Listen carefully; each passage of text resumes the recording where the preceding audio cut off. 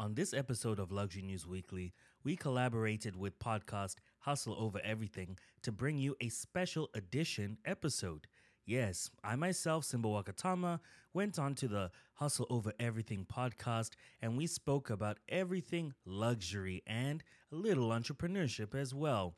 And a bit of culture, a bit of this, a bit of that. It was very fun because they are a entrepreneurship podcast and of course we are your number one source for luxury news. Now, don't forget to check them out at 24/7 Hustle on Instagram or hustleovereverything.co.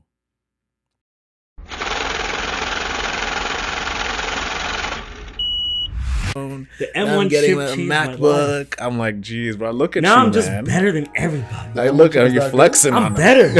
I'm just better than I'm better than everyone you. now.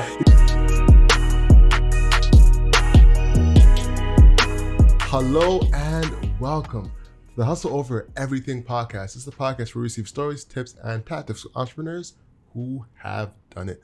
Today, we have a wild card episode for you, and we are featuring our guest of the day, Simba. What's going on with you, bro? Happy to be here. Happy to be here. Man, It's like been a long Simba's, time bro. coming. Good to see you back in the chambers, man. Most Yes. definitely. Simba is the CEO and founder of Avolo Bespoke, and he's also the founder of Luxury News Weekly.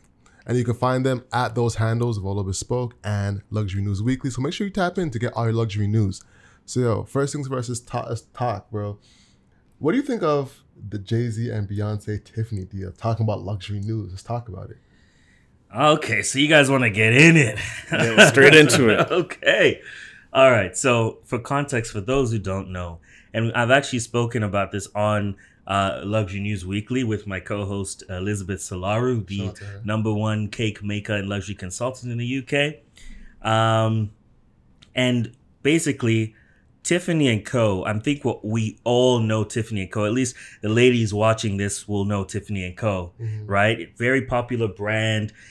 When you say Tiffany & Co., you don't immediately come like Beyonce and Jay-Z don't come to mind immediately. You think of legacy. Think of legacy. Yeah. You think of a more. It's an American brand, but yet it has more of a European context to it, right? Mm-hmm. But yeah, so they decided to do this campaign because they got bought out by another company, a parent company, LVMH, and they started changing things around. One of the things they wanted to do is modernize the brand, make it more like in line with That's for the Thank you. camera. yeah, make it more in line with kind of the new culture, the TikTok wave, and they thought, well, connecting with Black culture is probably a good way to do that, right? Yeah. As well as street culture. So they did collabs with Supreme. All right, so then they decided to do Tiffany & Co. campaign with the legacy of Black culture, Jay-Z and Beyonce, King and Queen. So on surface level, it doesn't look bad. But here's the problem. They did a campaign, and in the campaign, Beyonce is wearing a diamond necklace. I think 128 carat, might be more actually. Huge yellow diamond necklace. And Jay-Z's kind of taking photos of her and that kind of thing. You think, okay, what's up with that? Like a Polaroid type of camera. Yeah. And then in the background, there's a painting. So here's the problem. That necklace that has only been worn by 4 women is actually a blood diamond. And for those people who don't know, like, what is a blood diamond? Okay, so a blood diamond is basically an unethical AF diamond. Like, this is like, it was probably brought by underpaid or slave labor, coercion, probably stolen from the country it was mined from, corruption, bribery. Now, this was found in South Africa. This diamond was found in South Africa, and the big company, De Beers, bought Yeah. it, right? De Beers runs the diamond industry around the world, but they got it in the 1800s. So it was in 1800s in South Africa. What do you think the diamonds were? They were all blood diamonds. Yeah. Especially for the large ones. So now she's the first Black woman to ever wear this necklace. And she's like the 4th woman. Lady Gaga wore it too. Didn't Audrey Hepburn as well wear it as well? I like back in the day. Back in the day, Yeah, yeah, I think yeah. so. So yeah, and so she's wearing a blood diamond. She says she didn't know. She was trying to apologize for it. The irony is that they're trying to use a black image, but it's a blood diamond. But I don't believe she didn't know. So you think Beyonce actually knew it was a blood diamond? I know for a fact Beyonce and Jay-Z own blood diamonds because the kind of like $100 million plus diamonds are all blood diamonds. They're not new.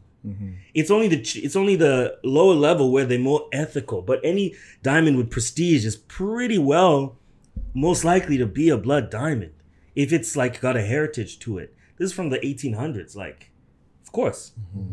But yeah, so that's one of the things. But what do you think about that? Just because there's more, but you know, There's more, right? So I know this campaign has become an issue, but who realized it was an issue and like what really made it a spark? Is it the fact that people who are fans of Tiffany and Co. were feeling alienated because now they're seeing LVMH turn Tiffany and Co. into this brand that's trying to connect to hip culture, mixed in with the fact that they're using a blood diamond on Beyonce, and Beyonce is like a black woman and she's promoting that.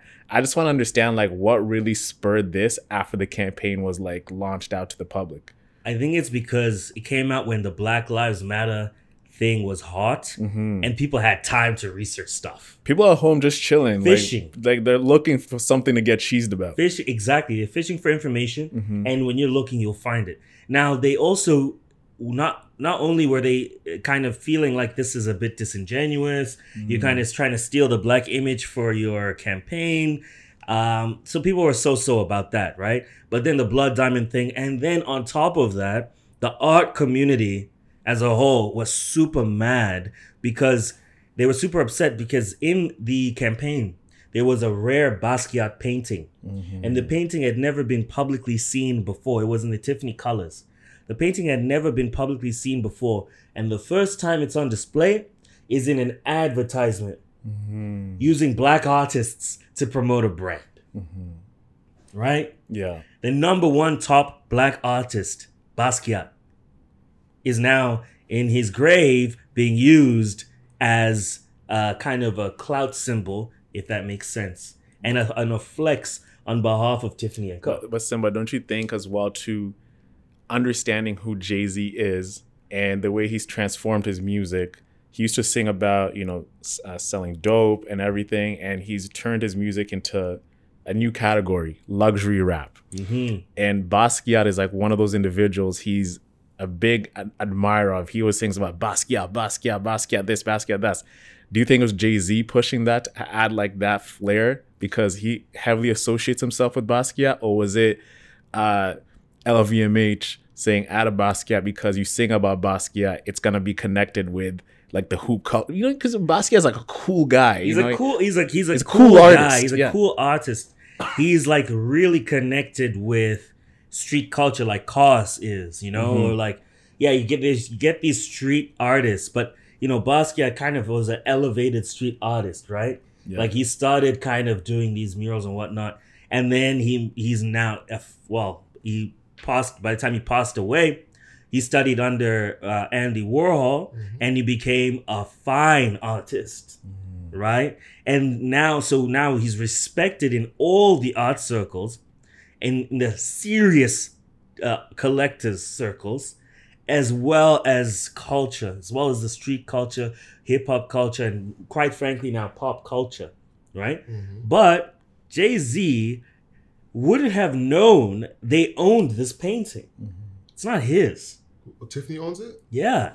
Interesting. They had it in private collection. Okay. Now, of course, Jay-Z could have found out because he hangs out with the people, but it's like, I feel like they are like, hey, we've got this painting we've been wanting to use. This would be great. Black this, black that. Yeah. So. All right. So I have a few things to push back on. One is, would it have changed if it was a white woman modeling? Like, would there have been such pushback if it was another Lady Gaga campaign? Or let's say if it was Scarlett Johansson, like she's always in a lot of luxury ads. She was in Dolce & Gabbana, right?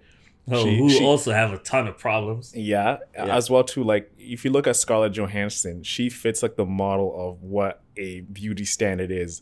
She's white, she's attractive, she has blonde hair, blue eyes, paler skin, which has been predominantly used in a lot of like advertising for luxury ads. Do you think it was the fact that it was Beyonce and Jay-Z and they were just them too? Like what's your take on that? I think, the thing is, what was the intent of Tiffany and Co? They were trying to revive or rebrand, right? So of course you're going to go to prominent people. Tiffany and Co, because LVMH bought them. LVMH, for those who don't know, they own Louis Vuitton, Moet Hennessy. They bought Armandi Brignac, aka Ace of Spades. They own, I think, Celine. They own shares in Hermes. If they don't own it outright, they have shares in it. They own almost every major luxury company in the world. And with that, Dior, and with that, they have power over every celebrity in the world, basically. Right? So they flex sometimes, which I have no problem with. With this particular campaign, though, they seem to be really pushing the idea of it was a love campaign. They were trying to push the idea of, subtly push the idea of ethnic love, and sophistication and all that. But it seemed it was a bit of the pandering, a bit of the pulling from the culture that they didn't contribute to. And then immediately after that, they do a Supreme campain.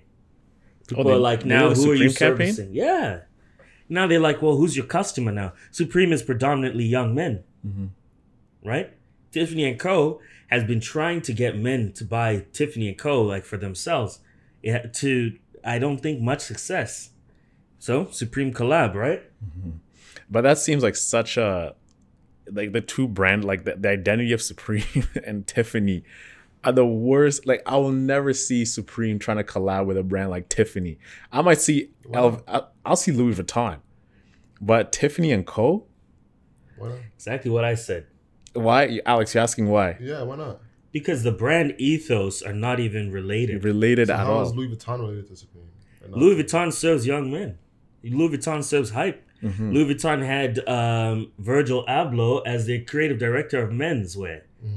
They're in it, And LVMH bought Off-White because they wanted Virgil, before his untimely passing, to head the creative direction for most of their brands. New brands, old brands, turn brands around. I wouldn't even be surprised if Virgil was kind of facilitating these campaigns. He was getting that's another story I won't get into right now, but he was getting the big seat, the boardroom seat. Having a seat at the table, as I like to say. Not even just like this guy was going to control the creative direction of LVMH, which means he would control the future of the luxury industry in the world. Period. Doesn't get higher than that. You know what I'm saying? Yeah. Yeah. And so for someone like Virgil to come in, especially as a black guy, to come in and control that.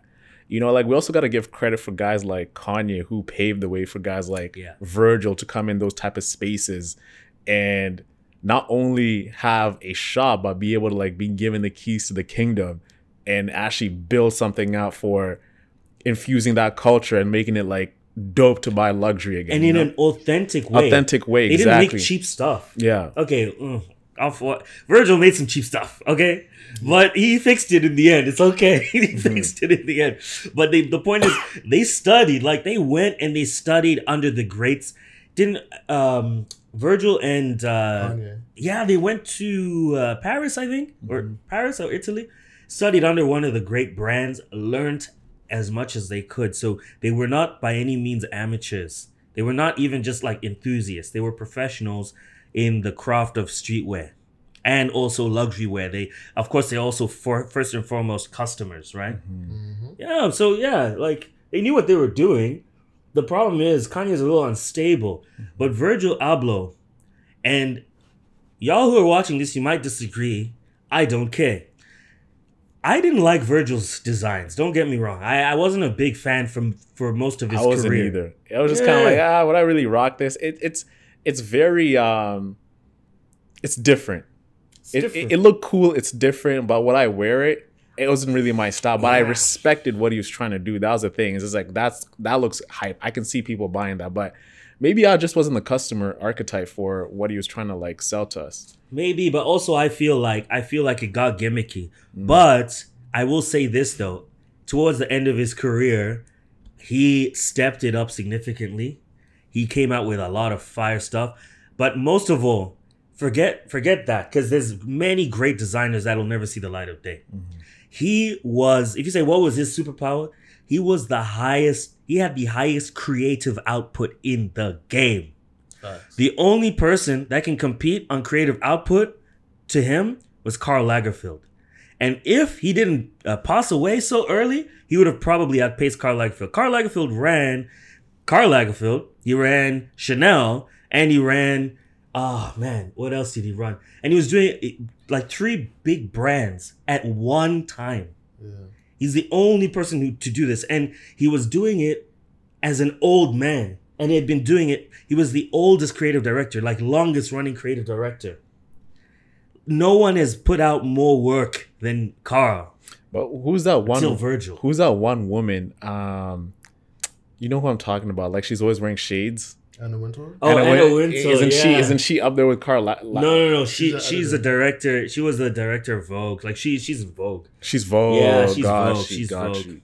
And She's so actually, associated with luxury. You think like she's involved with the brands. no, like but that. she made or broke them. You know, like a lot of these brands, Vogue. You have to get the kiss the ring. If Vogue said this is happening, this is happening. Michael Kors, Vogue had to okay that. What's the Steve Madden? Vogue had to okay that.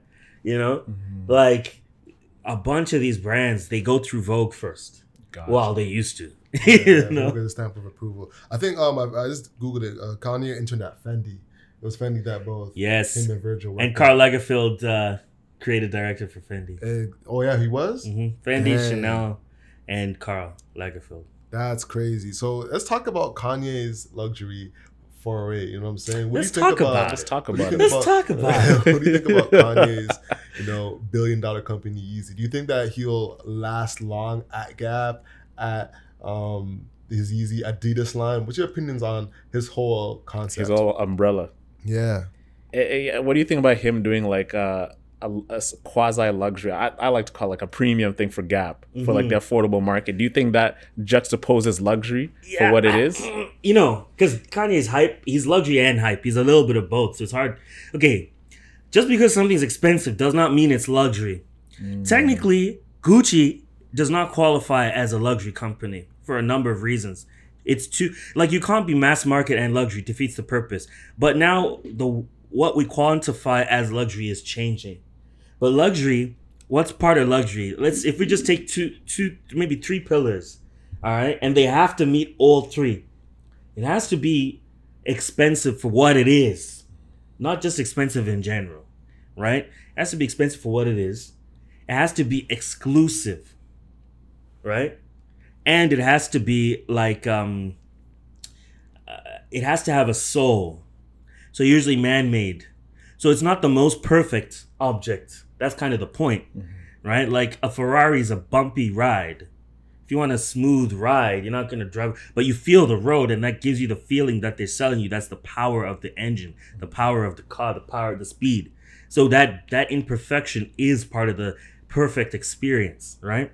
Do you also think time plays a factor in luxury? Because a lot of these brands, Their they heritage. become their heritage brands, right? And that's why we appreciate, this is like a 1960 Louis Vuitton type of thing. And vintage. they never change their styles that much. Like the look of it stays the same. It creates like this iconic feel behind it. That's how they say. It's like cheap brands get old, right? Cheap products get old. Premium product gets aged.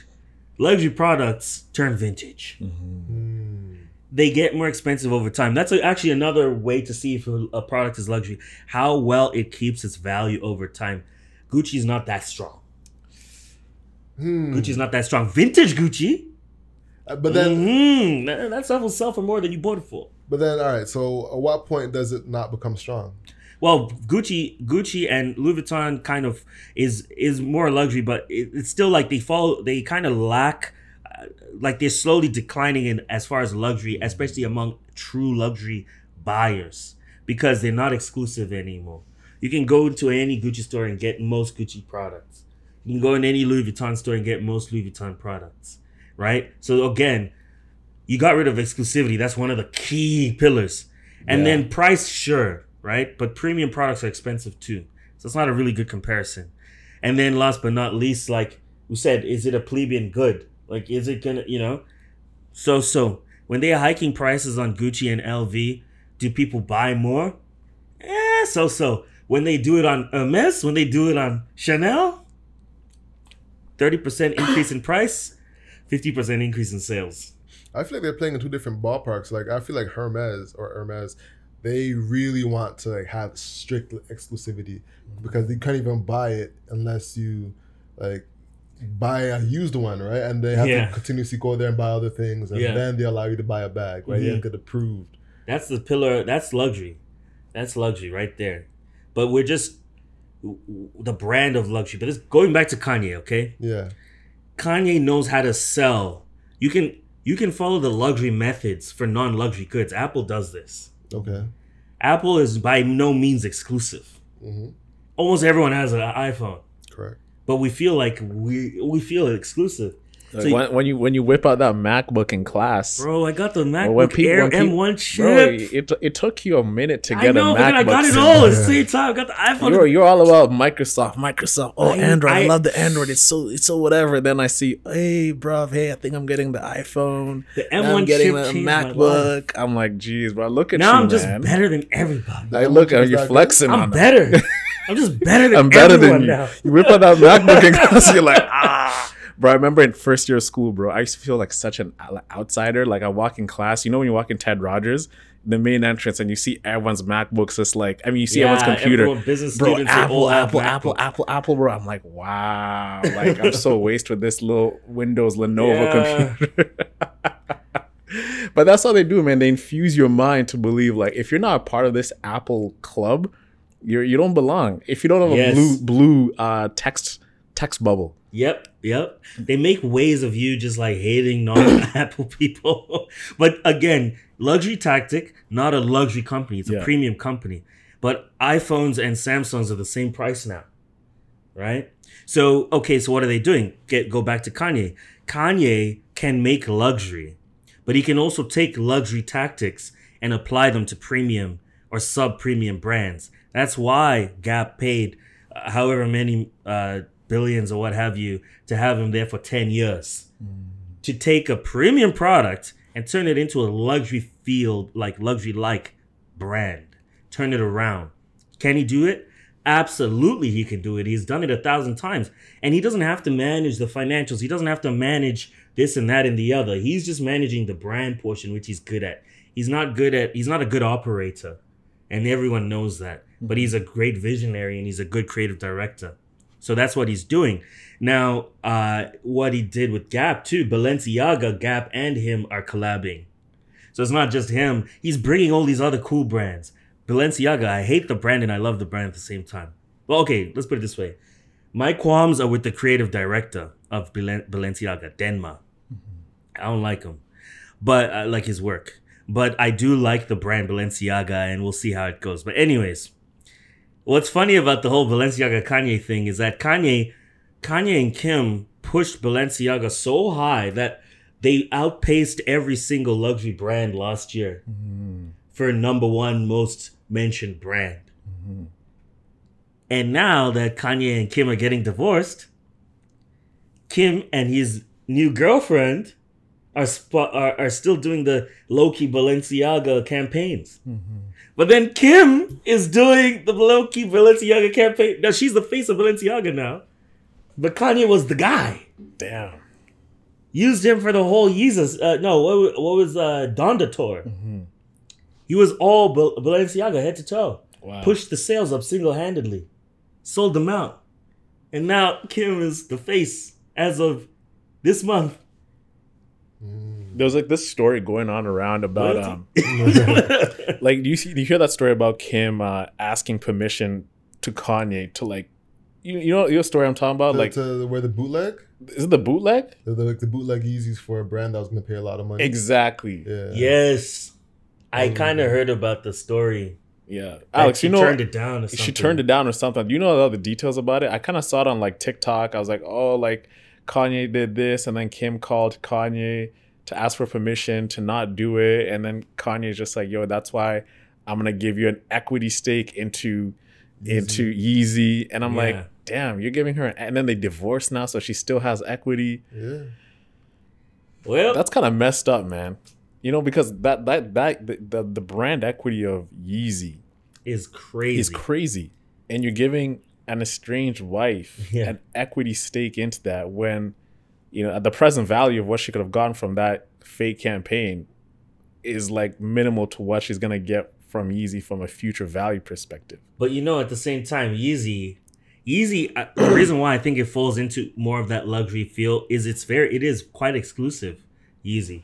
So I remember watching, I think the CEO of Adidas, or at least a top executive, I think it was the CEO, talking about Yeezy. And this guy was like, Yeezy is kind of like an insignificant amount of money to the company.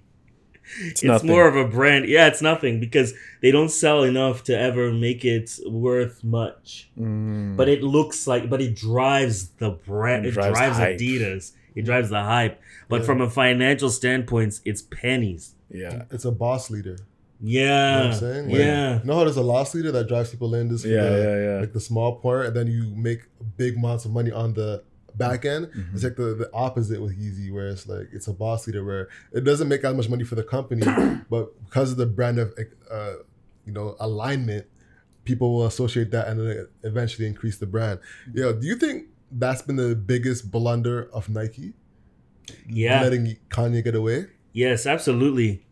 Absolutely. And you know what's funny? It's like with Jordans, right? Michael was going to go with Adidas, I think. Or was it Adidas or Converse? it was Adidas. It's Adidas. It was, right? Yeah, that was his favorite brand. That's the brand he actually wanted to work with. Yeah. He didn't even want to work with Nike. Yeah. But they kept him. And I guess they didn't want to deal with Kanye. I think that's what it really just came down to. Just deal with him. That's the reason. But does Nike have to deal with anybody? No. All the world's most expensive sneakers are Nikes. Take that in. All the world's most expensive sneakers? All the world's most expensive sneakers are Nikes. All the world's But most as in on the successful second market. shoe lines are Nikes. Are you talking about like in the secondary market or in the first market?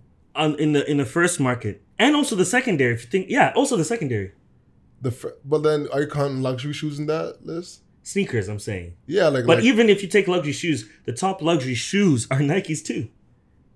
There's only like one not shoe true. with diamonds, and like there's like artifact shoes. But Jordans just sold on auction last year, around $1.5 million on auction. in the secondary market. Yeah. But in the first market, as in like at retail, there's all types of shoes that's more expensive than Nikes. Jordan. But they hold the record, like in the sneaker world, Yeah. the most expensive Nikes are still the most expensive shoes. But they're more expensive, like say Louboutins, right? You can get Louboutin sneakers. Yeah, if I get that a grand. Yeah, price. grand. Yeah, but they are common, you know? Okay. But then go to the most expensive and the list is all going to be Nike. Especially if you say what holds the record. On the secondary, for sure, it's For Nike. sure, yeah. On the first hand, there's probably more contenders, but Nike also has shoes that they just don't sell. They just make the one-offs, the prototypes of this, of that, and then they'll sell those. And then those are the most expensive. Gosh, the prototypes. Okay. Yeah. I thought you were talking about like at the retail No, not in the level. store. Like, you know? Yeah, the Yeah, retail I level, understand. that's like I was $3 like- bills Yeah, at $3 tops. max, Yeah.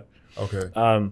So when speaking about luxury and the brands, right? There's like one brand we spoke about a while back. I think we did a Black Friday episode, and Armani Exchange is like a brand that used to be luxury, used to be a premium. Well, I don't even say premium, but it was seen as a luxury brand. And then as the years progressed, they broke off into Armani Exchange, Armani Emporo, or something like that. Yeah. What's your take on brands such as Armani, like going downhill and becoming more of like a brand like Guess? Because that's what they look like now. Yes. Check check Hugo Boss for this too now. Oh yeah, Hugo Boss. Hugo Boss, yeah. That's the now. You want to see this ish happen in real time? Hugo Boss, this is exactly what's happening. Okay, so Armani was hands down luxury menswear and all this, right? Even still, if you get Armani suits, they are very expensive. Very, very expensive and very good suits. But then they made Armani Exchange to kind of, lower the price. And still okay for a while. But the problem is now they started licensing Armani Exchange. So they don't make it anymore. Other brands make it for them and sell it for them. And that's when you see the decline. You see that with Michael Kors when they start licensing. And you know who almost went bankrupt from licensing? Ralph Lauren. You can find Polo in Marshalls. You think the Polo in Marshalls is the same Polo you get at the Bay? It's not the same thing at all. The horse looks different. It's not even the same quality level. They just licensed the brand. And Ralph Lauren almost went bankrupt licensing Polo. And they went out of hand and the price went down. They flooded the market. You started seeing it at discount stores. Sales went down and the margins got too thin.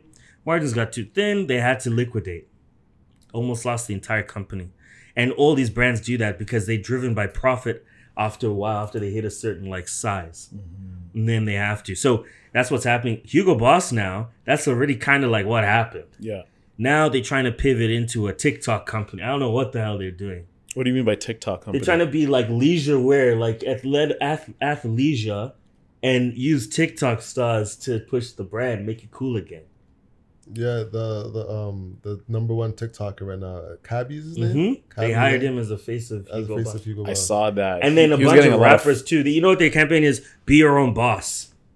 I like the campaign, but what the hell? What? I don't know if that makes. Yeah. When I grew up, okay, how was Hugo Boss when you grew up? Hugo Boss was like the suit brand, you know what I'm saying? It's just Prada and Hugo Boss bro. For men. Yeah. Prada and Hugo, and then Tom Ford came in there. Bro, it made you want to wear a suit like every day, everywhere you go. I was already aspiring of the type of man I want to be because of seeing Hugo Boss and like GQ. Yes. What's back when GQ Esquire. Was GQ, bro. You know what I'm saying? But now I walk past the Eaton Center, I'm like, Rod, what is this? You know what I'm saying? It just doesn't have the same pizzazz anymore. You know what I mean? That was just hoodies and stuff.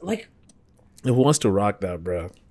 We can get better hoodies from actual brands that make good hood. We can get essentials wear. So here's the thing though. We're in a different time right now where men are not wearing suits like that. They aren't. So it's like, what option do they have? It's like, all right, am I going to continue to wear suits where we would be the actual avatar for a Hugo Boss guy? Yeah, but at least wear drip. At least get drippy.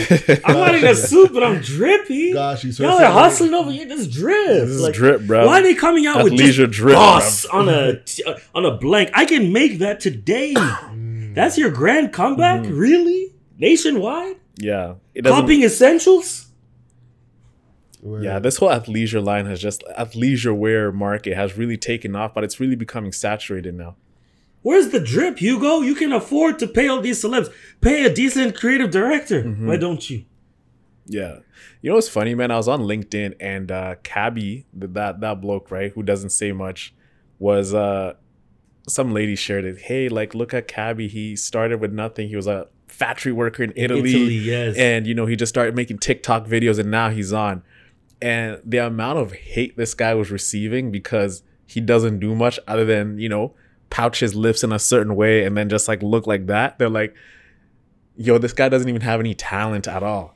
But they don't understand. It takes talent. Yes. That is talent. Your content creating, his output is what? It's crazy. It's crazy. So for him to get hate, man, I just want to hear your take on this guy. As you becoming more of a content creator, what are your thoughts on him? His meteoric rise and working with Hugo Boss and him, his taste in creating. He's either a genius or he lucked out. And I'll tell you why. Perfect timing type of thing. Who's his equivalent in culture? Think about entertainment. Who is his equivalent if you look back in time? I'll tell you who. Charlie Chaplin, then Mr. Bean. Yep. He's the modern Mr. Beanaz. When you Yeah. don't Wow, talk, Mr. Bean. you're international. I look at his comments, and they're in so many different languages. Everyone's smiling. You see the smiles, laugh, and then it's in Arabic, it's in Korean, it's in Mandarin. People are Japanese. commenting Japanese because everyone gets it. It's genius. That's why he blew up, because when you're not talking, it's the same reason why Spider-Man, like Stan Lee said, the reason why Spider-Man is so popular, I think, is by mistake. But he's one of the only superheroes with a full suit that doesn't show his skin, so any kid can see themselves in that character. That's why it's successful. And I think with Cabby, because he's like not talking. Because he's not talking, anyone can relate. It's just, gestures. It's nuanced, right? Like you watch something stupid and you just react. You're like, yeah, of course I'd react like that so I can relate to it. Yeah. Yeah. So I'm happy for him doing the Hugo Boss thing. It suits him well. Yeah. I don't think the campaign suits Hugo Boss well, but I think what they're doing fits him very well, and I think he'll be good for it. And they'll sell that stuff, and young people will buy it and that kind of thing. To be honest, too, it feels like somebody giving Soulja Boy a bag when he was hot instead of giving Kanye a bag when he was hot. Like, he's not a fashion influencer No, at all, in no regard, at all. So, but he pushed Bapes. He made that ish big. He pushed Sidekick phones. He pushed Baggy. Like, we dressed like him, but it wasn't just to lust. Like, he wasn't that guy. Exactly. So what I think Hugo Boss did that was wrong is they look at the biggest popular person and not the best influencer for fashion. You know, I think that's the big caveat, because I don't think anybody's looking to him to find style. They're looking to him for comedy. You know what I'm saying? Like, I feel like the real deal who should have sponsored him and like put all the money on him, someone like Comedy Central. Yeah. You know? Yeah. Like that would have been a fitting. That's a good collab. Yeah. I can see you that know, being more so seamless. it's actually something that aligns with what he actually does. Who goes to him to look for fashion, to look for style? Bro, he has Like, the worst fashion and style and stuff. Like, so yeah, a lot of the time, like, use lotion, my man. I know you're in Italy, it might be hard to find, but like, come on, Put on bro. some chapstick, bro. Chapstick, some lotion. You're You an know, them international stretching of them star. lips, bro. You know, you gotta like be moisturized, man. You get- Voluptuous, you know, Like, luscious. that's the money maker. Should be sponsored by Lush or something. Yeah. By Burt's Bees or something. word. Yo, you know what I was thinking the other day? There's no men's lip balm brand. Not real Nivea Kiehl's? for men, I guess. Kiehl's. Kiehl's. For men, But it's not- yeah, there's nothing It's a hot. grooming brand, though. There's no bevel for men's lip There's balm. no like Mac. There's no like not Sephora, but you know the Sephora brands Yeah. for men. There's nothing like that. You know what I saw the other day that actually had me dying, bro? They're doing what do you call it? Like makeup for men now. Yeah. Like this. We should be using makeup right now. Man, We're on Yo, camera. No. I'm not a Keep the makeup. shine down. Listen, man. Keep the Keep shine the glare down from the lights. Cover I the, love the the acne. lights, I Nah, love the bro. lights. Listen, if I got acne, I got acne, and that's really it. Y'all gonna deal with y'all gonna see the Hey, pimples. What? you see the natural, the all natural. I think this is like the as they say, toxic masculinity, right? Like, Yeah. yeah, you don't want to wear makeup. in show business they all wear makeup, but they just don't get maked up. Like they just put stuff to stop the shine. That's it. Got you. So Because the lights are so bright, it makes Yeah. you sweat. word. So I've done that before. I've been in a commercial and I've actually worn like a little bit of makeup. That's Yeah, fine, you you have know. to, yeah. But I'm saying as an everyday thing. Oh yeah, everyday yeah, man. Yeah, that's what they're trying to sell. There's an actual brand. But why, out there. why would you want to? Like, man, we get away with not doing it. Why are you just adding more Why more are we adding more responsibilities? responsibility, Yeah. bro? You just shower, deodorant, cologne, boom. I'm out. How long did it take to convince women to accept us the way we are? now you want Word. to change You gotta that? change us Word, up. we should have Don't actually. give them I think, ideas, man. I think it should be like more like exfoliants, you know, more things to Skincare. actually have better skincare. Skincare. I think men's skincare is something that's slept on. I think Pharrell has a skincare line, but I don't Bro, think that he guy hasn't pushed it. aged in years. Yeah, I think he's yeah. cracking now, though. Yeah, He had a good he's run. breaking. He had a he's good run. breaking. Starting to sound a Starting. little bit. But do you have skincare routines? No, I just have a face wash. I use it sporadically, maybe like once every 3 days. Okay. See, I have a whole skincare routine. Okay, You know walk what I'm us saying? through it. So I shower and I use Cetaphil and I use hot water before to open up my pores. Yeah. Then Are you doing this in the shower or like on the sink? it's a whole routine. So Okay. I start at the shower and then I Finish on the Cetaphil. on the sink. Okay, You know what I'm gotcha. saying? So All right. in the shower, hot water to open up my pores. Then I use Cetaphil. Then I use cold water to close the pores. Then I use shea butter. It's the proper way. Yeah, whip shea butter, like whip Yeah, shea butter. yeah, I have yeah, the shea yeah. butter, bro. It looks. Is it like the thick Do one? you like, infuse it with oils, essential oils, and that kind I of? used to, but I don't do it anymore. So then I use shea butter and then coconut oil to like seal all the moisture from the shea butter to have like my skin. You know what I'm saying? That's my routine. That's good. That's good. You know? Yeah, my skin's too oily for that, so I use a mild face wash, and then that's basically it. And I'll exfoliate my face once a week, maybe, like with a scrub, Where a natural scrub, and then that gets rid of all the dead skin, all the bumps, breakouts, whatever, right? And then for my beard is where I take the most care of. yeah, the beard. Actually, shout out to Ethos Beard brand. Okay, that's all I use. Black owned, Toronto man's amazing product, best smelling. it's like straight product. mandem. Like Straight, and Yo, it's they the sent me best something. smelling beard product. Personally, I don't like the tea tree smell. Yeah, I I smell like hate I that. came out of a seance or something. Word. Yeah, I don't like that earthy smell. No. So yeah, they're great. I use the shampoo, and then when I get out, my hair's all soft. Immediately hit it with the I don't know which one I'm supposed to use and what order. I always have to ask my sister to remind me. She knows about this stuff, but I'll use either the balm first, and then let that soak, and then hit it with the oil to seal, or the other way around. Sometimes just the oil to go, and then it's soft, shiny, luscious. yeah, man, healthy. your beard's looking proper, bro. Yeah, it's yeah. always been on point though. Thank you. But You know? it started looking better when I was taking care of it, because I was getting like, you have Yeah. to condition and stuff, right? See, It so gets a man cracky. like me, like even Alex, you know, I always tease him a lot. He has like an ice cream scoop in his beard, right? Like it's just like, phew, like just like a little, you know, when the ice cream, Facts. that little half You know what I'm circle. saying? It's like a little sickle. Oh, Yeah. okay. And then I have like little like spots right here I'm trying to grow in, and mine I call it like it's kind of like a geometry, kind of like, you know, like that. It's not obtuse angle, but it's like, you know, like the ruler. It's like a rectangle. Yeah. And it kind of sits like that. like and the then- right angle. kind of, Exactly, yeah. right. It just comes sharp down, right? Oh, there's yeah. there's no elevation or anything. Like, Right. so man, yeah, man, like you're blessed with a luscious Now I beard, got a bro. full beard. But you know what? It's speaking of luxury things, like there's Yes. a lot of surgeries you can get in the luxury world. Because mind you, there's also like the enhancement phase. Like they say, you're not ugly, you're poor. Right?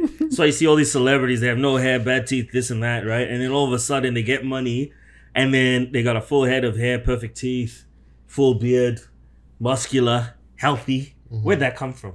Yeah, Right? it's the bread. They just paid for it, basically. So yeah, you know, there's a lot of people do implants, transplants, this and that, the other, for their beard. Yeah. Yeah. I'm gonna get into watches because you've created a get lot into of it. great content about watches, specifically how watches work with quartz watches, mechanical watches. You know, serving a business audience is one thing that we do, and personally, I just got my first watch ever this year. It was a Fossil watch, actually. Great start. Right, great start. Great start. Very, very rookie phase of my watch. I want to move Yes, up to everyone should start with the Fossil. I Fossil. It's a classic man's watch. Has the brown strap and everything like that. So I want you to give us some knowledge of like watches, more of like how they work, some things that we don't know about. So our, you know, the young men who listen to our podcast can what to look for. You know, just give us the basics, the rundown, Sims. You know, you're the expert here. did. Right. Okay, so this is gonna make for a great segment, great clip. All right. If you are a young, ambitious man, your ticket into the boardroom, getting that invite to the dinner party, talking to that high ticket client Yeah, is gonna be luxury talk. luxury talk. Luxury. What else do you have? Are you gonna? It's gonna take you at least 5 years to get good at whatever you're doing. So that's not Become gonna an work. expert. at Yeah, least. Yeah. it's there's just not much you can do, other than just talk to the person about stuff that they know about but might not know a lot about, and then kind of educate them a Gotcha. bit, but in a non, like salacious way. Like, so for instance, watches is a great start because every successful man is pressured into appreciating watches, but almost all of them know nothing about watches. They just know Rolex. Like if I ask you, what is the holy trinity of watches? There's a holy trinity of watches. What three brands make the holy trinity? Audemars, Okay. Piaget, Audemars Piguet. Audemars Piguet, is, AP. Rolex. Okay. What's this? One more. Alex, what do you think? I don't know. I was gonna say Breitling, but I'm like, I don't know. Okay, so well, you're all wrong. You got it right with Audemars Piguet. So Audemars Piguet, Patek Philippe, Patek Philippe, yeah. and Vacheron Constantin. Oh yeah, I heard of that one too. Now, most people don't know Vacheron Constantin, Mhm. but those are the grandfather of watchmaking. That they set the standard for high horology. Okay, that is it. Everyone is trickled down from there. All right, all your Rolexes, your Breitlings, all this, they're down here, and those guys are up there. Now, the independent watchmakers that, they'll make like Philippe Dufour, but they will end up getting hired by, Audemars Piguet to make like a crazy timepiece, and it'll take 10 years to make, and then Audemars will slap their name on it, and they won't really give the person credit. yeah. That's another thing. But anyways. So, question: Where do Zeniths fall in with the whole? Zenith will be the entry level, right? Like, okay, so I'm wearing right now, you can't see, but I'm wearing a Cartier.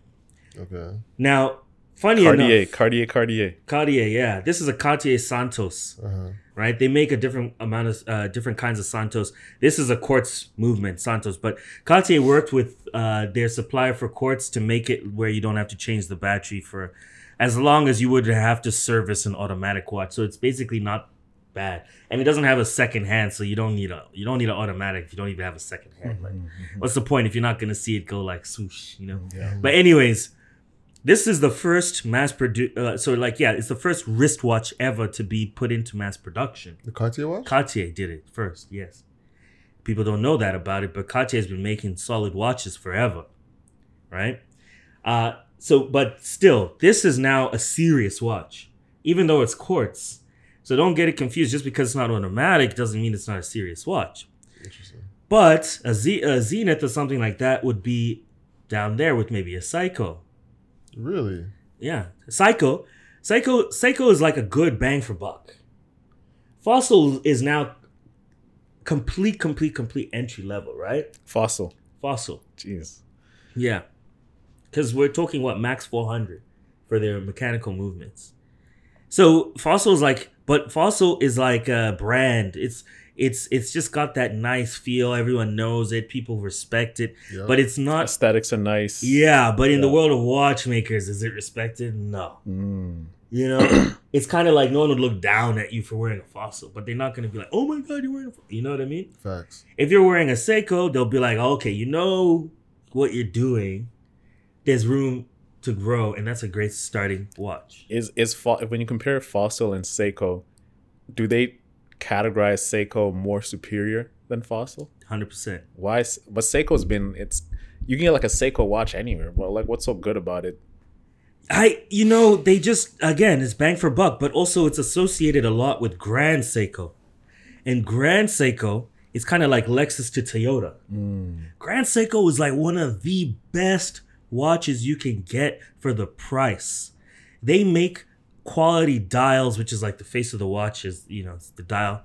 They make quality dials. They're beautiful. They work great. They create all kinds of new technologies, and watch collectors love them. They're not super easy to get. The problem with the Grand Seikos is they are a couple $1,000s. So it's not for everybody. Not everyone's going to drop a couple bands on a watch, right?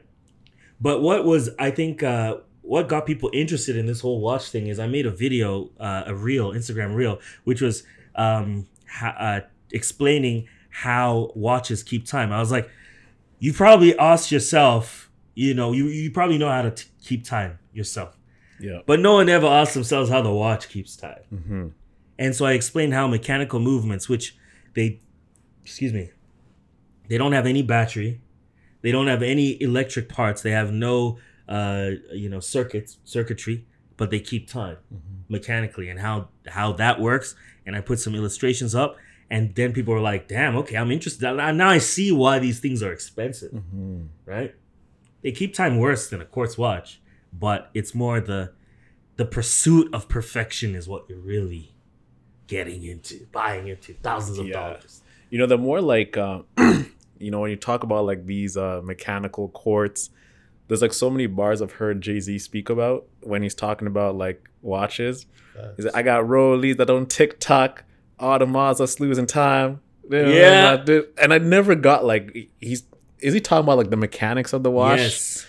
See, mechanical watches lose time over a period of time. So it's like all these mechanical watches, you have to reset them and rewind them because they lose seconds every, it just depends on the quality, right?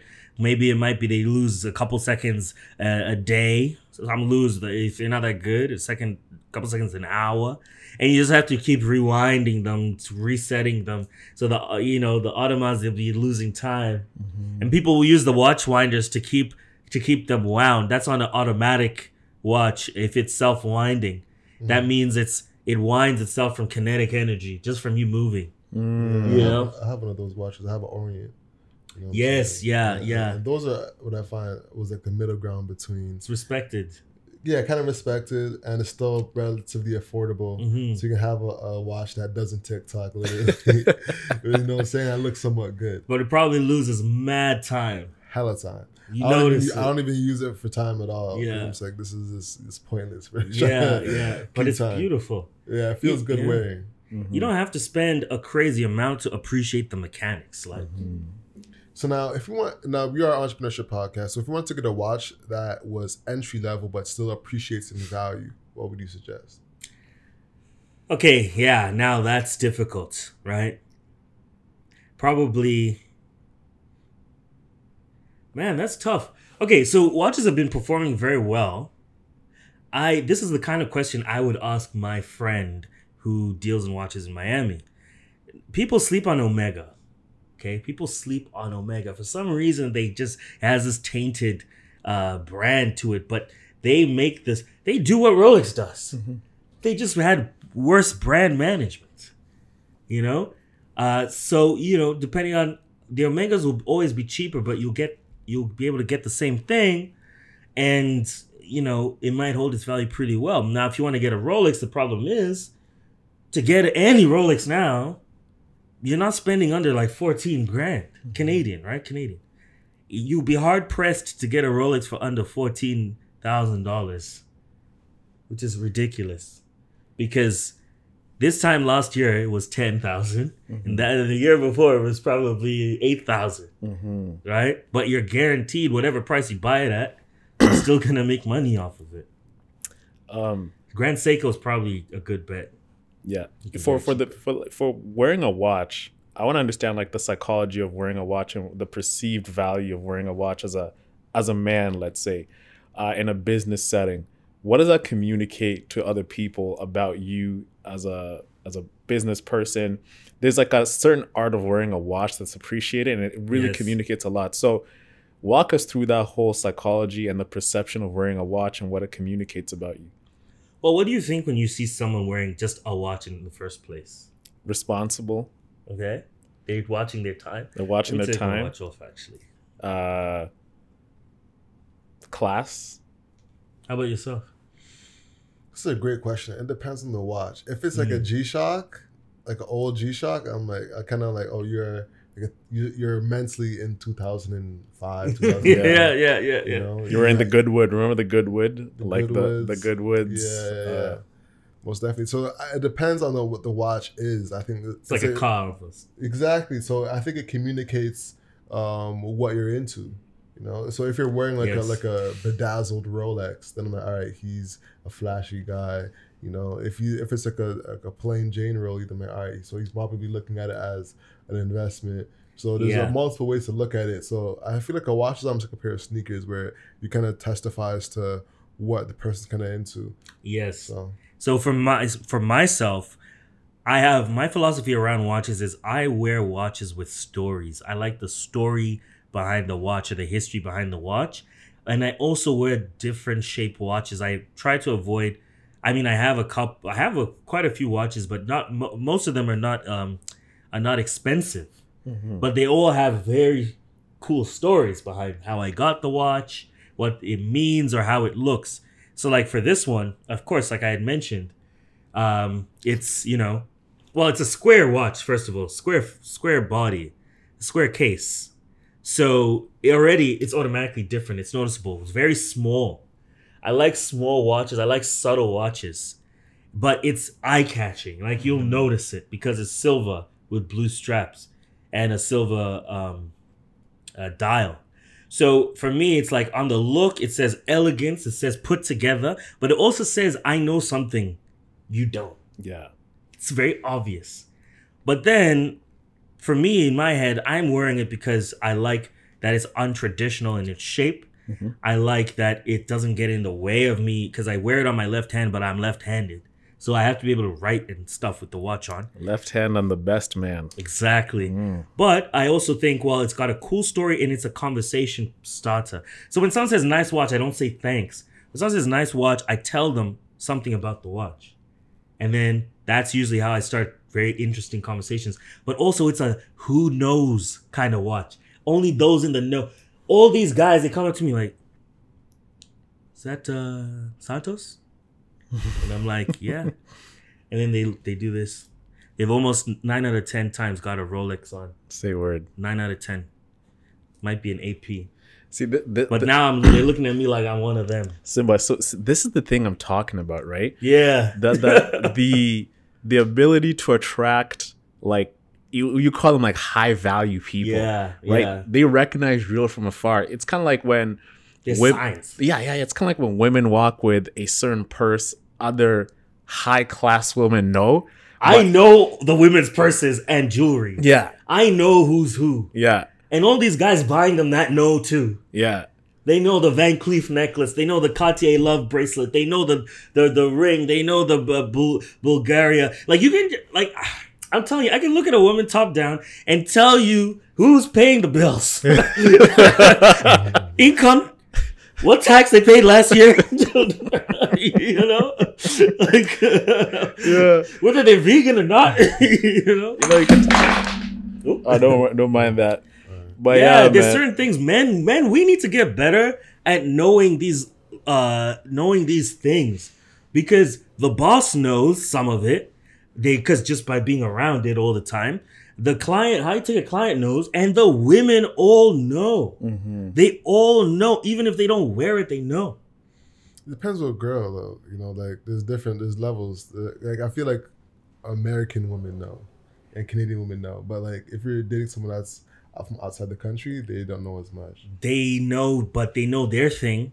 There's nowhere in the world where they don't know Gucci or Louis Vuitton they don't know Gucci, Louis Vuitton, or Louboutins. Yeah, but they're gonna know what watch that is in terms of. No, they won't know the watch. But if I wear a Cartier Love bracelet, all the girls know and all the guys won't know. It depends on which girls you're around. Like if you're around girls from Barbados, they ain't gonna know what watch that is, and they could be. No, they won't know my watch, right? But I'm not wearing the watch for women. Facts. Well, that was what we were just saying. You know what I'm saying? Like when we're around, so it's like depends on what circle you're trying to enter. Yes. You're trying to enter like the luxury girl market, that girl that loves the material things. Yeah. Then that's what's gonna attract them. But you can also tell. The thing is, when you can tell who's the materialistic one and who's not, because there's certain jewelry that only if you're already there you'll know, and if you're not, you won't know. So. They say like one of my very wealthy friends, like their friend group, they only wear what the sugar babies aren't wearing. So they don't wear any of the common luxury items because it's seen as too flashy or too common. They'll wear Cucinelli. Yeah. They say like, oh no, these are for sugar babies. Yeah. We won't wear the Gucci. We'll wear Chanel. We won't have the Louis Vuitton shoes. We'll wear something else. You know, even some will go as far as If it's not a Birkin, I'm not putting it on. Wow. I'm not wearing it. And then some will even say, and then this is another level, they'll be like, no, everyone has the Kelly. Everyone has the Birkin. I'm wearing Delvaux. Then you'd be like, what's Delvaux? Well, Delvaux doesn't even have the logo on it. You just know from the silhouette, this is a superior brand. But It's like when you see the checkered of Burberry, it's like know that's Burberry's print. You know that's right Burberry, there. but you don't want Burberry all over your thing. And some people won't be caught dead wearing Burberry because they'll be like, that's the commonest brand. Those are for the For poor. the peasants, man. Those are my for Jesus. the chavs. They say like chavs. in the UK, right? Chavs wear Burberry Wow. Burberry, the chaps were Burberry. because it's from the UK, so it's more common. They're like, if you go to where the brands are from, they usually are not taking it seriously. Most definitely. In Paris, they don't really be wearing, Speaking about Birkin, bro.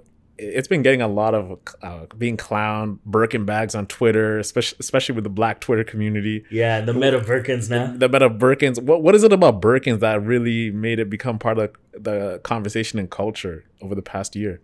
It's a super, super well balanced strategy of limiting supply, price hiking, creating a barrier to entry, and also creating a very well made product over time, very consistent. Someone who makes a Birkin has to train like for 5 years or so, or more before they'll even be able to touch the Birkin. So it's handmade. So, their quality has dropped a bit, but it's still, as far as hand craftsmanship in today's age and at the scale they're at, it's still very much handmade. And that's why they make it hard for you to get. And they also told rich people no. One of the few brands that told rich people no. So it doesn't matter how much money you have, you're not going to get a Birkin just because you feel like it. Yeah, it's that and Lamborghinis, right? Those are the two main things. Ferraris, Lamborghinis. Yeah. Yeah, Ferrari's really good with that. Ferrari even tells you can't change the color of your car. They were trying to sue Deadmau5 for trying to change the color of his car, and I think they won. I think that's why I ended up with just going with McLarens. Yeah, it was just insane. It was insane. Yeah. Speaking of that in the luxury market, let's talk about Cucinelli, because I think Cucinelli is one of those brands that nobody knows of. Yeah, I don't know besides much about people. Cucinelli. Cucinelli is one of the most expensive luxury brands in the world, and What do they sell? they sell menswear, mainly menswear and women's wear, and like a shirt goes What for kind like, of menswear? like high end, almost borderline tailoring. You know, like I would say they're competitive to Tom Ford, but Tom Ford does a lot of bespoke, but like only like ready to wear menswear. Oh, okay. Yeah. Here, I'll show you. Yeah, real show quick. me. I might know it, just Oh, not the buddy, brand he name. Just died. So, Cucinelli. What's crazy about them is that they'll charge like $500 to $600 for a shirt, like a regular, Like a T-shirt, right? no, like a dress shirt. Oh, that's not Five to unheard of. $600 for a shirt. That's And, why House of Bijan, same thing. House of Bijan, they've been suing like presidents, Arnold Schwarzenegger, and all this. Yeah, How do you they spell even have a Cucinelli? trademarked yellow color, where they have their Bentley and their Rolls in the trademark color. So it's called Brunello, Brunello, Cucinelli. Yeah, I see the $500 T-shirt. Yeah, literally $500 for a t-shirt. Cotton jersey around neck. Yeah. Insane. A blazer is $4,000. Sneakers $900. Here, And let's what's go on the interesting- website. I want to check this. What's interesting about it is that they are not brand heavy where they have big logos or anything like that, but people still are able to tell if it's Cucinelli or not, which is Yeah, very yes, interesting. I've heard of this brand. Yeah. I recognize the logo. I don't recognize the name. yeah. So I don't know. But this is the kind of thing when they say, "Oh, but Mark Zuckerberg, wait, look at the tech bros. They wear t-shirts and they wear a clean t-shirt. They're wearing these t-shirts. They're They're not wearing like $400 they're not wearing Fruit of the Loom t-shirts. Yeah, those aren't Fruit of the Loom, bro. They're wearing that plain white tee is $300. And the thing is too is that they have PR companies that tell them to wear these clothes because they know that if they were to wear their wealth, people would uproar. If Mark Zuckerberg was to wear the amount of wealth he has, people would see that and become offended because Yes. it's that much money. Yes. So they get high quality, cheap looking clothing. Exactly. Or have things like super yachts or other things that you won't see in public. You won't see it. And so it can, and it's interesting. Like, Yeah. what's wrong with that? If they were to wear their wealth, what would be wrong with that? Well, you know what? I don't think anyone thinks there's anything wrong with that. What they don't want to admit is them showing their wealth reminds you of what you don't have, and that constant reminder they don't want to see. Yeah. They I don't want to don't see. understand why people get mad about that. Just work hard, man. Just put in the work. Why you mad at him? Because he got money and you don't. It's tough. All I say is this, right? Feel free to criticize the capitalist system if you like, but don't hate on Bezos and then go buy Amazon exclusively. Or get Clearly, you love the product. Like, clearly, yeah. You're on Facebook, on Instagram, posting how you hate, billionaires. You're using the products. It's like, and you don't even have shares in the company. Even if you're gonna get cheese, they're like, "Hey, buy shares in my company. Shares. I'll make you money." Yeah, exactly. I'll make you money too. Yeah. So, but that's the thing. Like Bezos, for instance, has one of the world's largest yachts. His yacht is so big, and in the super yacht world, this is commonly the case. His yacht is so big that it has a support yacht, which is the size of other people's actual yachts, main yachts, just carrying cargo following the yacht. That's nuts. And then they'll have another boat following that yacht. That's stupid. Well, Fueling the yachts can cost, up to $2 million just to fuel the thing. That's crazy. disgusting. Did you hear about what's happening with his yacht? And No. It's like a whole news story. So basically, here go right here.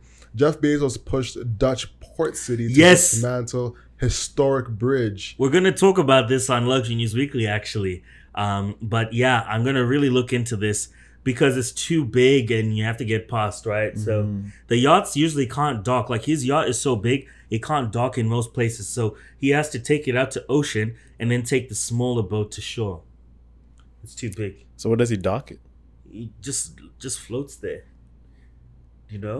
Just floats So there. someone till it just comes stays back. there and just watches it. Just watches it. He's got full security system, armed guards, because there's pirates on water, The waters. ocean, yeah. So they've got armed guards. They've got like missile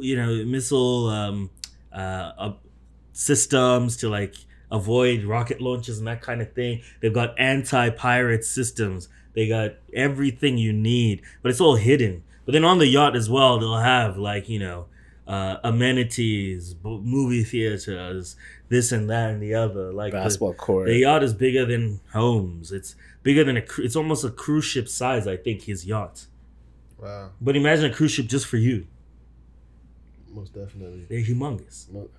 Humongous. So now let's talk about your business, man. Tell us about your business, what you've been working on over the last few years.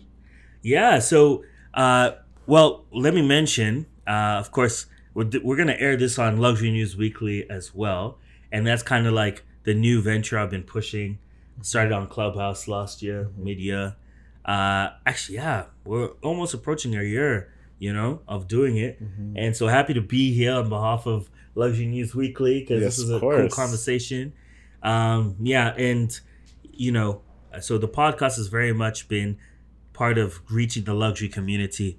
My company Volo Bespoke with my co-founder Louis, we basically make luxury jewelry like holders, stands, etc.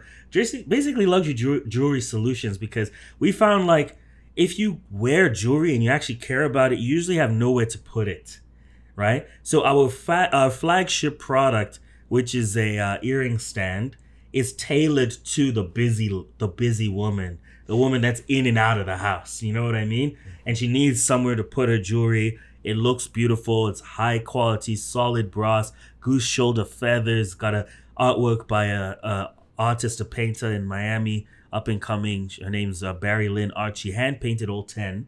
It's we're only making 10, and so we really wanted to make this focal point of the vanity of the bedroom. But we've got patents for how you put the earring on. You don't have to lose your earring backs. You don't have. That's a common problem. Like I lose my earring backs. I got an ear piercing. I lose that all the time. So you just put it on there, take it off. You're not worried. It looks beautiful, right? And check it out at Volo Bespoke. I'm sure you'll be amazed. But yeah, so that's been a work in progress because during COVID, all the suppliers shut down. We were originally working with a we were originally working with the factory in Italy. Italy got hit first, the hardest. The hardest. Absolute hardest. Yeah, so we came to a standstill, and I said to myself, well, are we going to not pursue this, or are we going to do it ourselves? And so I learned how to make jewelry and a couple of these skills, and I forged the 10 units myself. But it took forever, of course. And we still got the patents and this and that because I was forging out a solid brass using 3D printing, laser cutting, hand tooling. You know, I had my Japanese saw. I was cutting the wood, sent it to Miami, got it painted, sent it back.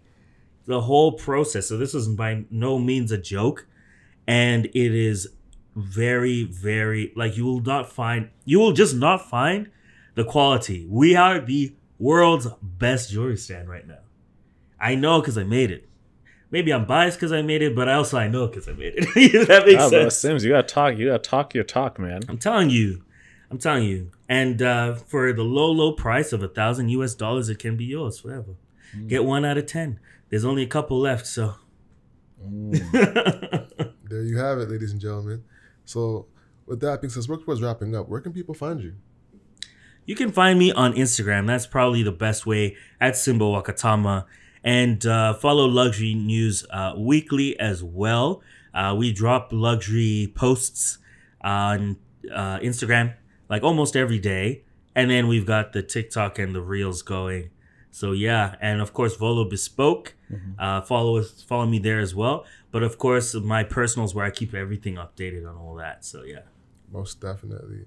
Owen, any housekeeping items you want to talk about while we're here? No, not I can think about. Just continue shopping on hustleovereverything.co. We got the cozy pack still available, $100. Use the code Cozy Hustle at checkout. You get the full pack. What Alex and I are wearing right now, the sweatpants, the hoodie, for $100, it could be yours.